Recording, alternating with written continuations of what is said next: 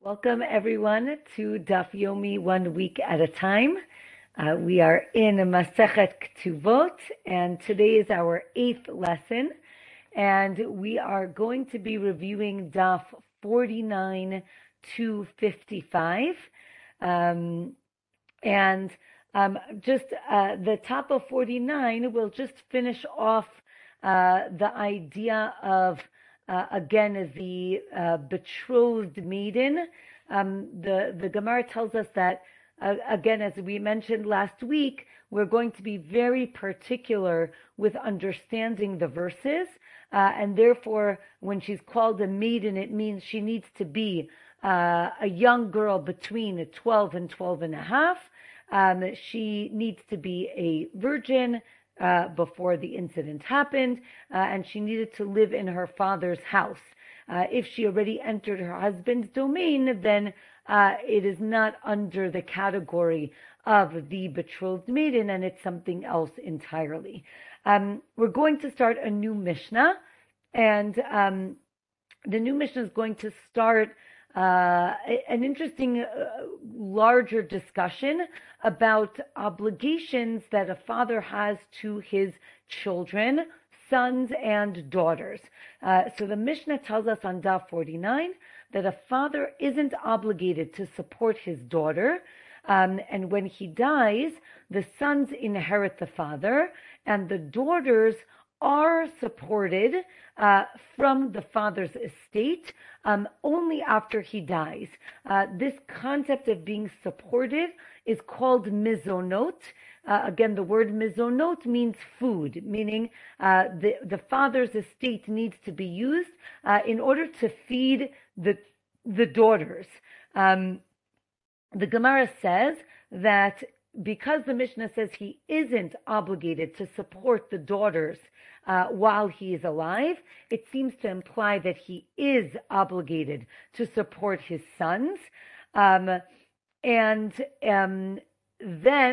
the Gemara continues extrapolating from that statement that it's a mitzvah, meaning it is a very good thing to support the girls, but it's not. He is not obligated to do it. And here the Gemara gets into a whole discussion whether it's a mitzvah, again, whether it's the right thing to do to support the sons and the daughters, or does he not have an obligation at all? From here, we get into a list of decrees that were made in Usha. Usha was a city in the Galilee, in the Galil, in the north of Israel. For those of you who are interested just in terms of historically and archaeologically, my friend Shuli Mishkin wrote a really nice article on Usha. I think it was last week, because I think she puts them out on Wednesdays. So I think last Wednesday she put out this article about Usha, and it's really fascinating. It's important to understand that till the destruction of the temple, the center of Judaism was in Jerusalem, right? It was very temple-centric, and because the temple was in Jerusalem, so too was the Sanhedrin, the great court. The center of religious life was in Jerusalem. When Jerusalem was destroyed, the center of Jewish life moved to Yavne, right? The very famous idea that they ask for, right? The Tenli Yavne v'chachameha, right? After, right before the destruction of the temple, they ask that they would be able to reestablish or establish a Jewish center in a new place, and that is Yavne. For those of you familiar with Israel, there is actually a modern city called Yavne, and it is based on where Yavne was again, at the destruction of the temple almost 2,000 years ago, a little bit less. And then from Yavne, Shuli actually explains that after the Bar Kokhba rebellions, which was after the destruction of the temple, there was a devastation afterwards, meaning the Bar Kokhba rebellion was defeated, and it basically destroyed the religious center in Yavne, and basically the religious center moves up north for the first time, meaning it's not in Jerusalem, it's not in Yavne, rather it moves up north. From up north, there are various stops along the way where it goes. It's interesting, Shuli described that there's something called Shvil HaSanhedrin, I think it's called, the Sanhedrin's trail, and it basically follows all the steps of the Sanhedrin. Again, the Sanhedrin is the court, what you would call the Supreme Court of the Jewish community, and Usha is basically the first stop in the north. And then it moves around a little bit in the north as well. So she also explains that that at that time, it's after the rebellion is quashed, and therefore there's very harsh economic, there's a lot of economic hardship at the time when we're talking about the time period of Usha, which means people are very, very poor, which really explains our daf, because you'll see that the decrees are really about when there's very little in the father's estate, where does that money go, right? We're not talking about when someone has $1 million and the sons want all of that, and the daughters are left penniless. We're talking about Thank you. we're talking about really people who are extremely, extremely poor, and they don't know how to stretch the $10 amongst 4 children. So that's really what we're discussing. Again, her article on the Hadran website is really very, very interesting. Okay, let's go to the decrees in Usha. So the Gemara on Daf 49 tells us that in Usha, again, here they said, right, a father does need to support the young sons and the daughters, right? Again, it seems to be they have very little money and it was really hard to support everyone. So in Usha, they said, you need to take care of your children. I know it might not be, an obligation according to Jewish law, but you need to take care of your children. So that was one of the decrees. Another one was if you write away all of your property to your children when you're still alive, the children then have to support their parents. Because if the parents gave the children all the money, how are the parents going to live? So then the children need to support the parents. If the father dies, the children need to take care of the widow. Don't forget, again, nobody has a lot of money, so the children need to make sure that they take care of the widow. The Daf 50 tells us when giving charity, right, make sure you don't give away too much, because then you're going to be left with nothing. So the Gemara actually here says, don't give more than 1/5 of your wealth to charity. Again, I think it's fascinating. We would think, give away everything, right? That's, be as charitable as possible. The Gemara says, within reason, because if you give away everything, then guess what? You're going to need charity. So now you become a burden on your community. That's not fair. So be very cautious and careful when you're giving charity, meaning obviously think of everybody, but think of yourself as well. If again, as I mentioned, if you give everything away, the community now needs to support you. How is that responsible? Again, since we're talking about, I guess I would say, parenting suggestions, one being, feed your children. The second is, till the child is 12, the Gemara says you should be easy on your child. After 12, you should be much more forceful. Or you can be harsh on your children from age 6. That's when they're starting to learn. You should start teaching, at age 6, you should start teaching Chumash, meaning Bible. At 10, you should teach Mishnah. At 13, the child is already able to fast. or at 12 for a girl. And here, again, since we're talking about parenting, maybe skills, the Gemara tells us there are certain antidotes if someone is stung by a scorpion or a bee. What about going to school?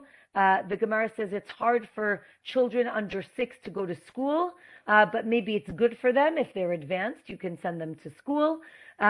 I think this is just a very interesting conversation. Again, for us, it seems maybe a little bit foreign. I always tell my students when we're talking about honoring your parents, I say, we take it for granted that our parents feed us and clothe us and take care of us.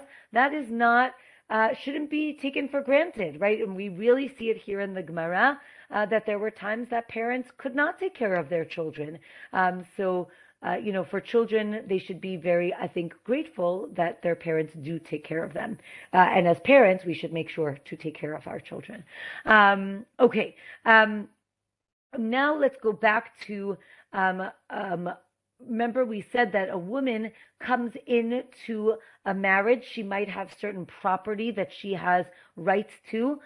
What if she sold those properties while her husband was alive? Now, really, he has the rights to those property. If she dies, the husband can go and take those that land back because she really didn't have the right to sell it. It was his, basically. I mean, she had control over it, but really, in essence, it was his. He can take it back after she dies.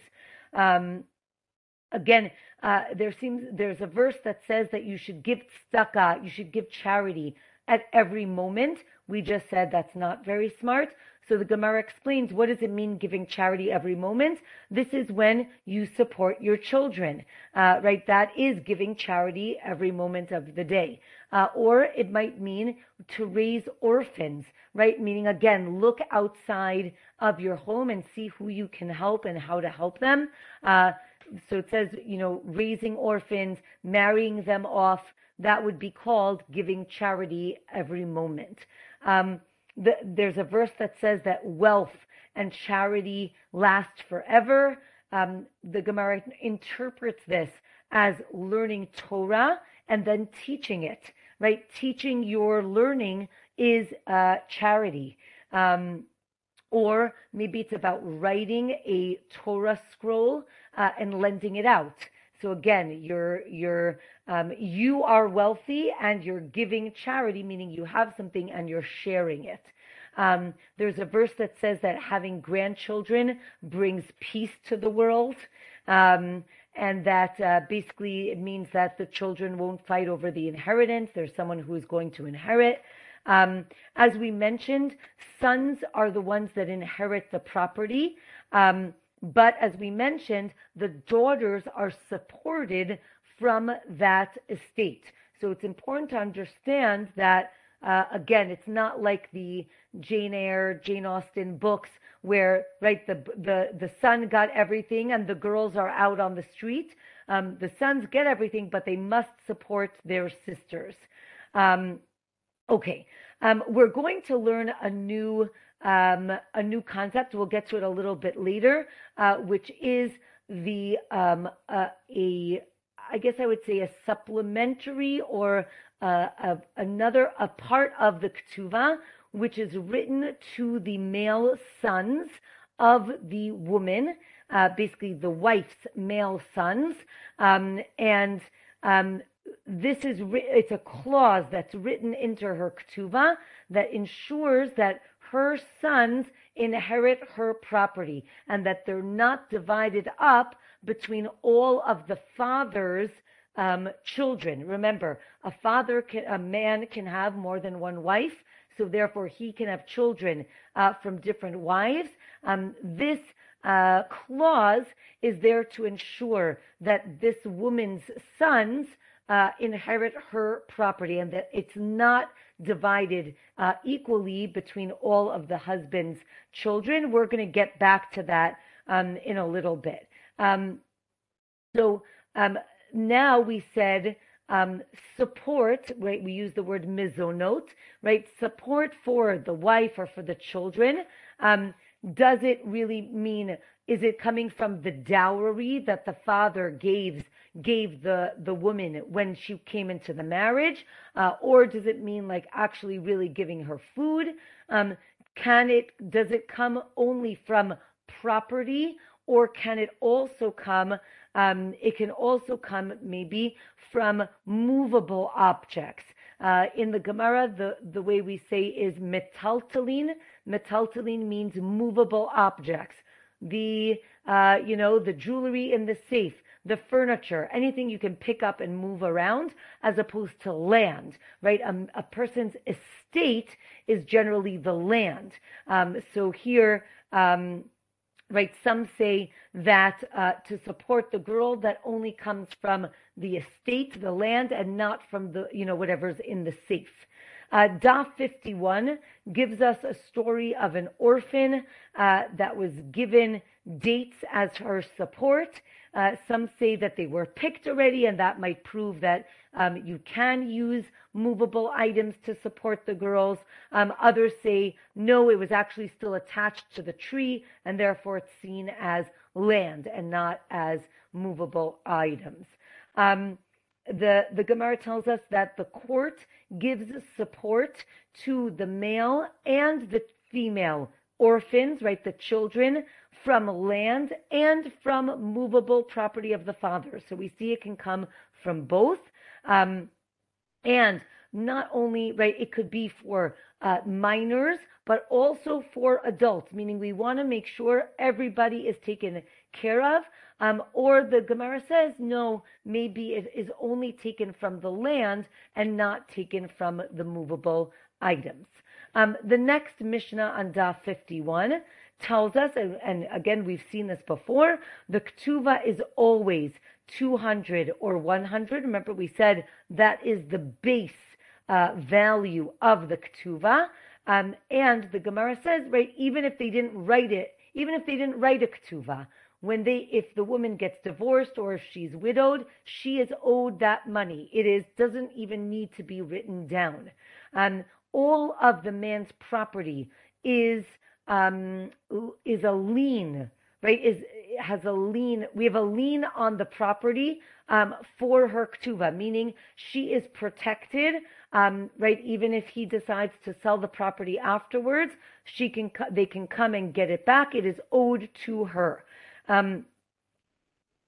Also, we learned last week that the husband needs to redeem the wife, right? If she was taken captive. I wonder, I have to ask my friend Shuli, just historically, we talk a lot about redeeming captives. I wonder if it's something that was very popular in those days, or it just happened every once in a while. But it seems that people were kidnapped and then ransomed. So the husband has an obligation to redeem his wife, even if he didn't write it in the Ketubah. Again, as we mentioned last week, there are obligations that he has no matter what, even if it wasn't written explicitly in the Ketubah. He can't say, oh, I'm going to divorce her and then let her redeem herself, right? It doesn't work like that. He has a responsibility to her. He also has to pay for her medical bills as long as they are married. However, right, he can divorce her and say, you support yourself, like I'm done. Okay. The Gemara explains, again, there's a machloket if he has to give her 200 or if she actually has the power to deny it, right? We say she can mochel. Can she say, I know I have the right to 200, but oh, I love you so much. Don't worry, 100 is fine, right? Or do we say no, right? Again, the rabbis really want to protect the woman, and it doesn't matter. It doesn't matter what she says, doesn't matter what he says. She gets 200 no matter what. That's actually a machloket. Again, if she has the right to give up, right? If it's something that is her right, then maybe she has the right to give up that, that right.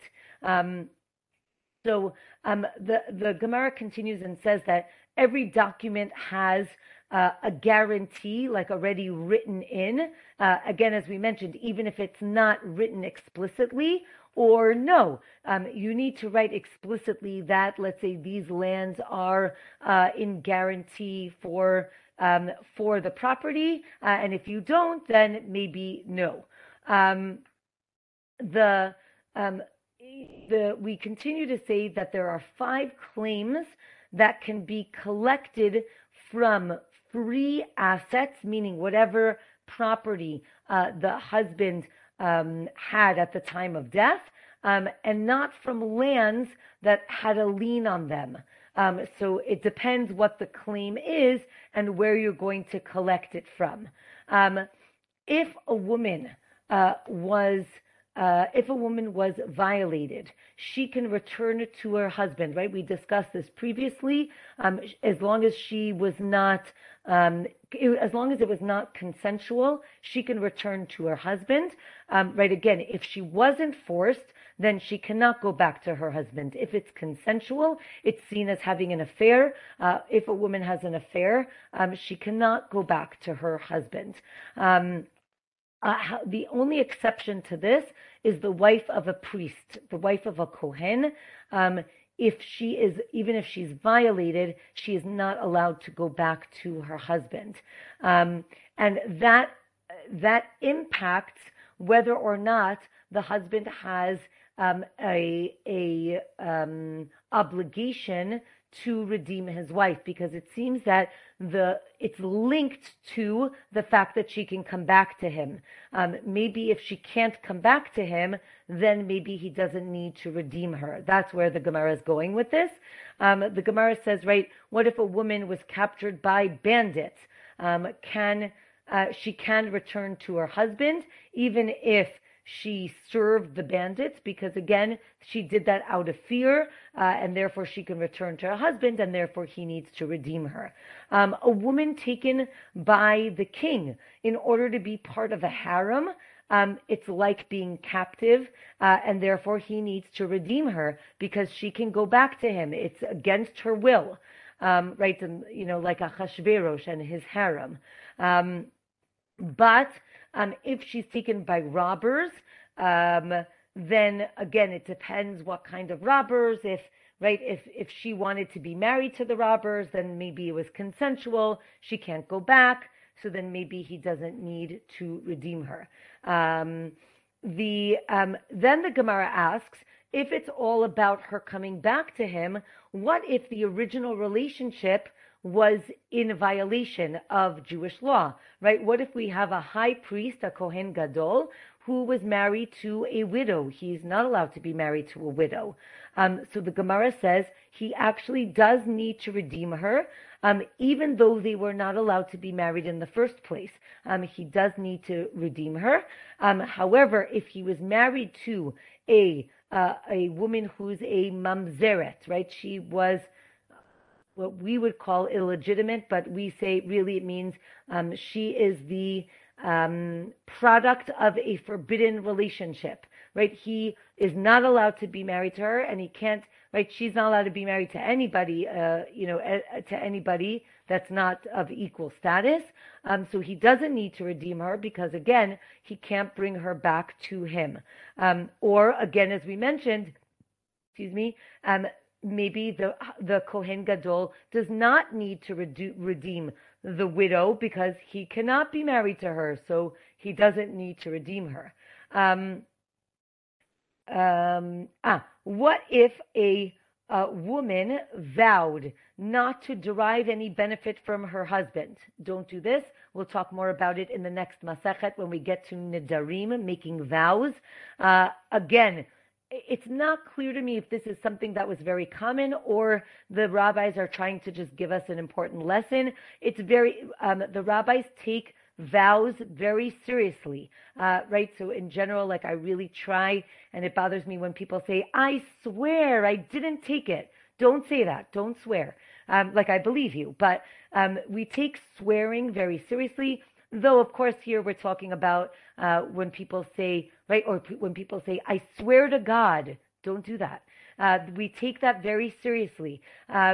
So let's say a woman said, right, they got into a fight. She doesn't, I don't know, she's mad at her husband and she says, right, I swear I don't want to have anything to do with you, right? I don't want to have any benefit from you.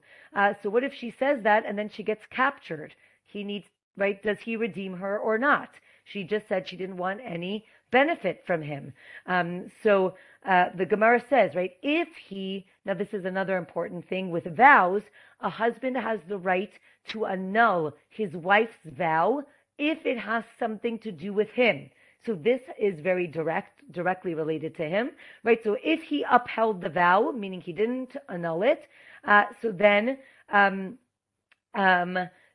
maybe he needs to redeem her or no, right? Because she took the vow, he doesn't need to redeem her because that's the vow that she took. Let's say he took the vow, he still needs to redeem her because at the beginning of the marriage, and I think this is again very cool, right? At the beginning of the marriage, he had certain responsibilities. You can't, like 2 years later, change the rules, right? When she came into the marriage, she had the right of being redeemed. Therefore, even if he takes a vow later on, he still needs to redeem her. If she was taken captive and then her husband died, so now we have the orphans, right, the inheritors, right? If he knew about it beforehand, before he died, so then the inheritors need to redeem her because it was his obligation. He knew about it, so it's as if he, accepted that obligation. And then when he died, now they have that obligation.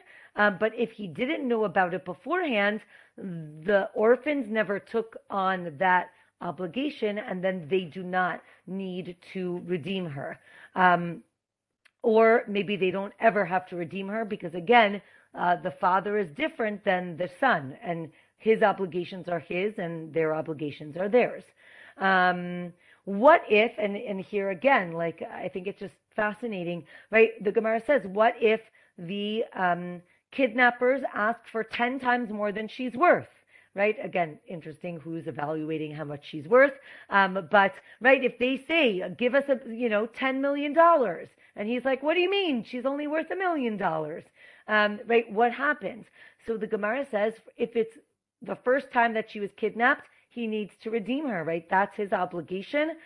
Afterwards, right, if she's kidnapped again, I guess they're living in a really dangerous place, right, then he does not need to redeem her again. Or no, says the Gemara, maybe you never pay more than market value. Regular kidnappers took $1 million, so $10 million, way too much. Right, again, there's the idea, the Gemara says, because of tikkun olam. Right, tikkun olam means making the world a better place. I would translate that as we don't negotiate with terrorists. If everybody's going to pay $10 million, they're going to keep kidnapping those Jewish children or whatever, the wives, because you keep paying. So the Gemara says maybe don't pay the $10 million. Just interesting in terms of obligations versus like how the world works. As we mentioned, right, the husband has the obligation to support his wife. What about the orphans, right? When the husband dies, now the inheritors need to pay for the woman's food, again, support her, what we called mizonot, and her medical doctor's bills, right? They need to take care of the widow, or maybe she was supposed to get a ketubah, so she gets 200 zuz, you get that, and now support yourself, they could say. So again, here, it depends on how they decide that she will get supported. Okay, the next Mishnah on Daf 42 is what I mentioned before, the clause in the ketubah that protects the woman's children. This is called, in Aramaic, it's called Ketuvat Banin Dichrin. Banin meaning children. Dichrin means like Zacharim, the male children. So as we mentioned, this makes sure that, again, daughters are not going to inherit.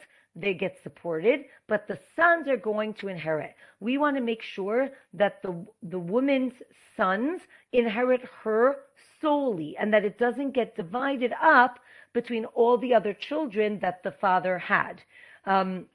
So this is usually written into the Ketubah, and here the Mishnah says, even if you didn't write it into the Ketubah, he's still obligated to do it, which is interesting. So then why do you need to write it? But okay, the Mishnah seems to imply, even if it's not written down, it's a right that the mother's children do inherit her. The girls can stay in the house, and as we mentioned before, they are supported by the estate. And again, even if he didn't write it in the Ketubah, this still happens. It's an obligation that we would say doesn't need to be explicit. It's known that is happening. The widow can stay in the house and be supported. And the Mishnah says that they used to write this in Jerusalem and in the north.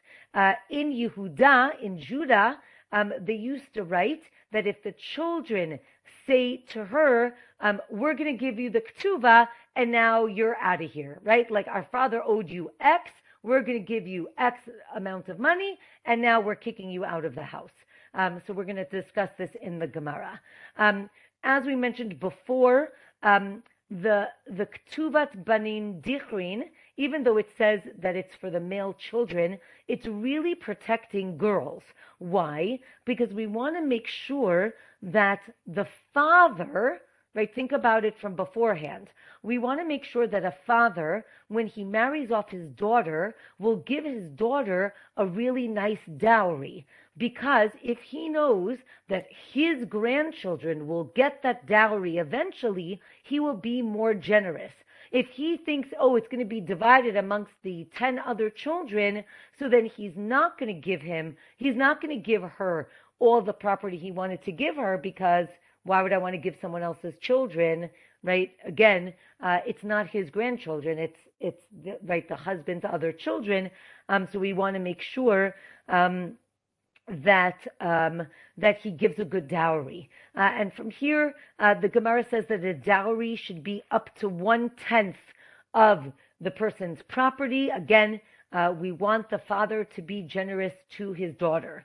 And again, as we mentioned, the Gemara here talks about if the inheritance is, if the support is from the land or also from movable objects. Daf 53 tells us a story about writing dowries in the Ketubah, and there are different stories there. If a woman, again, the Ketubah is something that a woman is owed, and therefore it has value to the woman, and therefore, in theory and in practice, a woman can actually sell her Ketubah, right? She's basically selling her rights to whatever's written in the Ketubah. So the Gemara asks, if a woman sells her Ketubah to her husband, does she have banin dichrin? Like, does she lose the rights for her children to inherit her? What if she forgets it? Like, what if she, what happens with this Ketubah?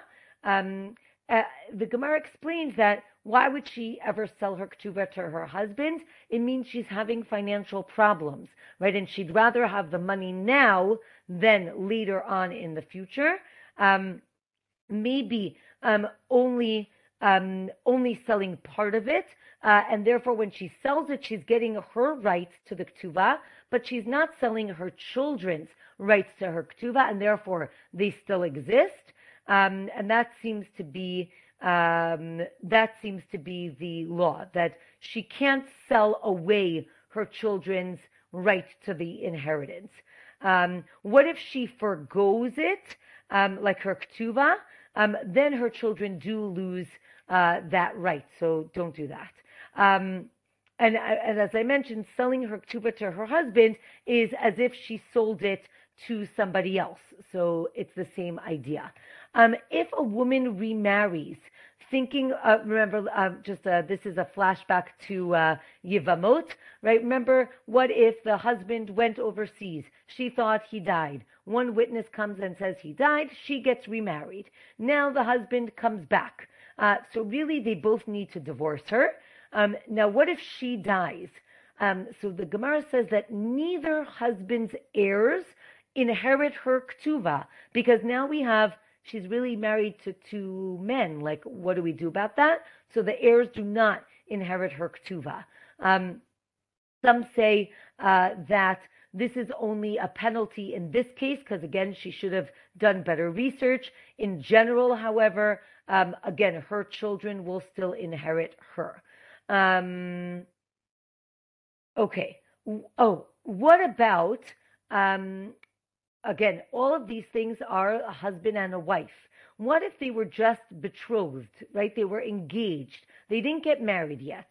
So the Gemara says that when the fiancé dies, when the girl dies, he doesn't have the obligation to bury her because they weren't married yet.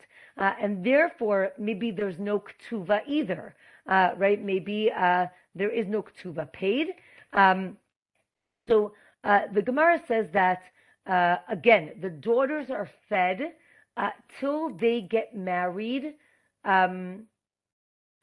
Okay. Next case. Again, we had a father died. They left. There was sons and daughters. The daughters are supported till they get married. Meaning, once they get married, the idea is that they're moving out of the house, and therefore they're no longer supported. Or maybe they're only supported till they become adults. Right? Once they become adults, let them go get a job and support themselves. Or maybe till they get engaged. Right? So we see three different options in terms of how long they need to be supported. So now the Gemara asks 5 different cases of women who are, again, I would say of kind of in limbo, like questionable status, right? So far we've done single, engaged, married. What about, what the Gemara says, what if it's a young girl who was married off and then she refused that husband? Remember, it was called mi'un. She had the right to refuse that husband. Now she goes back to the father's estate, right? Does she get supported by the father's estate, right? Some say yes, because she's going back home. Some say no, she already got married, so she doesn't get supported. Again, all of these are going to end with the word teku, right? Teku means we're not sure we're not sure what the answer is, and we're basically waiting till Elijah the prophet comes and tells us what the answer is. So it kind of, those of you who like resolution, there is no resolution for the following cases. Okay, next case is the daughter from Yibum. Right? She's supposed to get supported, but who is she getting supported from? Her father's estate. Now, if she's the daughter of Yibum, her father is the Yavam, right? The brother, right? Or, right, doesn't she have to get supported from the original husband's estate?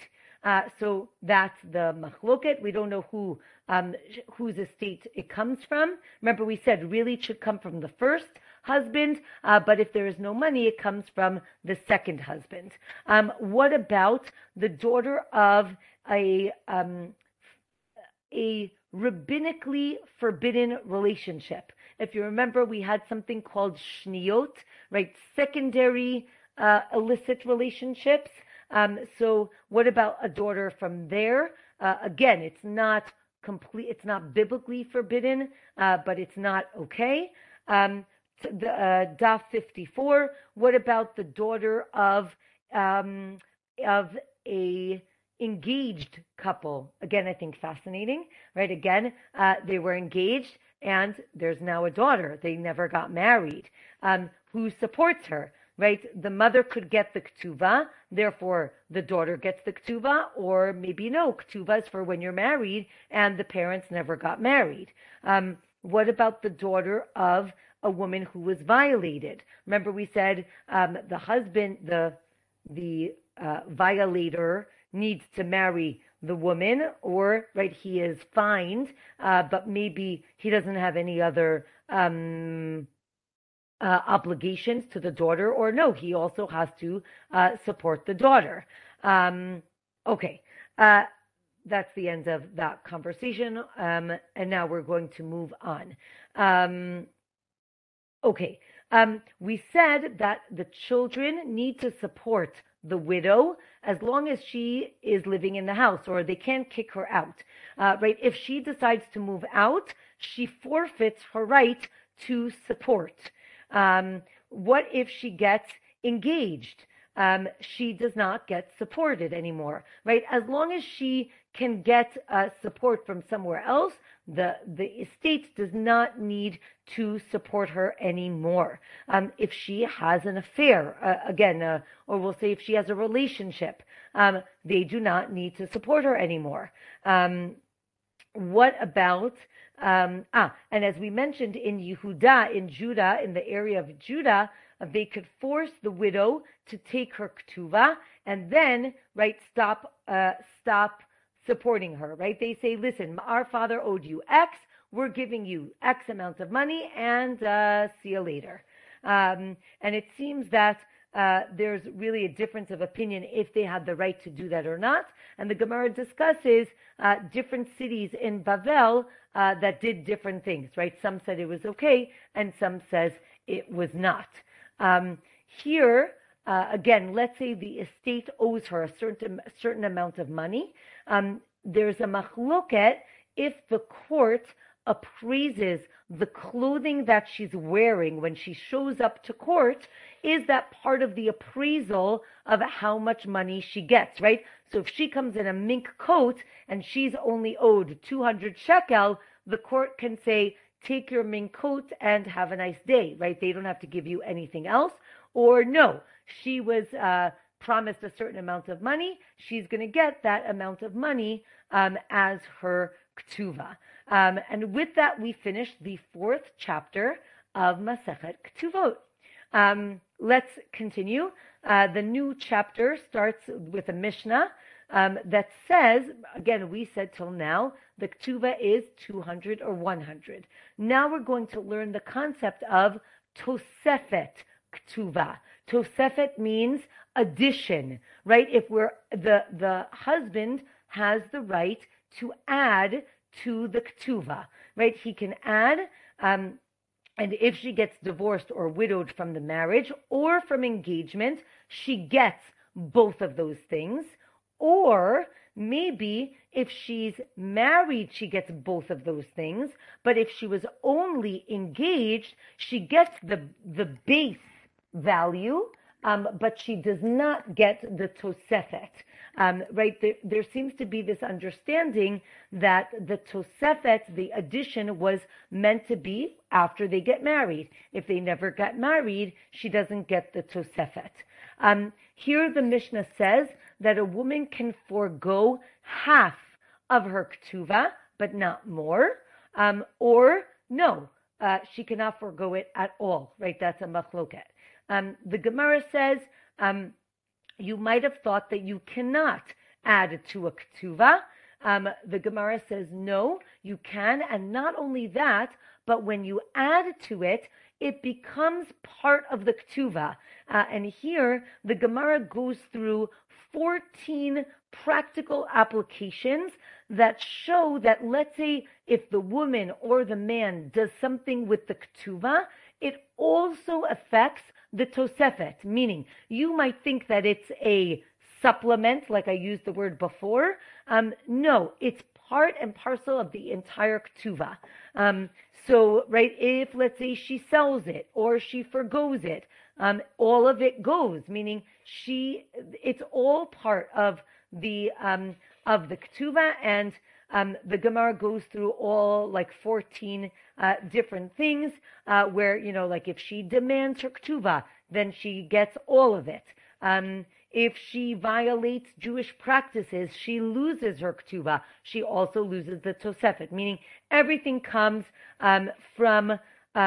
everything comes together, meaning it's all seen as one big package.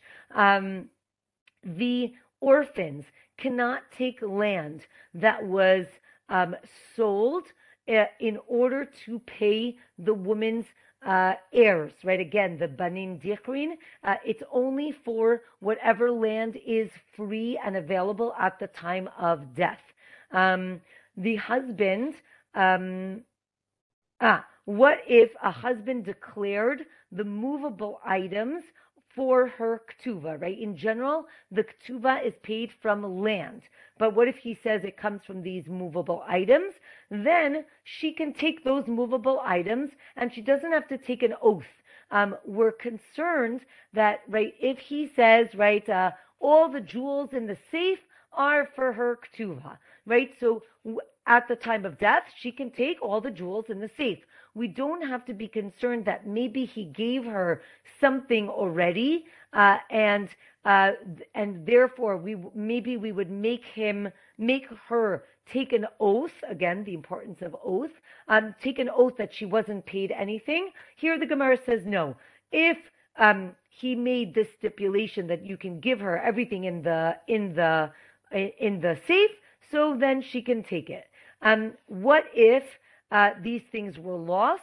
You can't give her anything without an oath, meaning she needs to take an oath to say she wasn't given anything, or maybe she does not need to take an oath, meaning we trust that she's telling the truth and she gets everything she was owed. What if land, a certain piece of land, was designated for her ktuva? So then again, she can take that without taking an oath. What if someone told witnesses to go and write and sign a document and give land to so-and-so?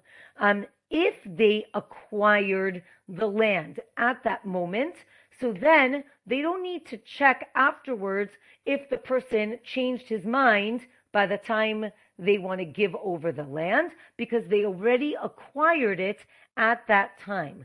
But if they didn't acquire it, so then there's a machloket if they need to go back and check that he didn't change his mind in the end. And the Gemara says the law is that they need to go back and check to see if he changed his mind.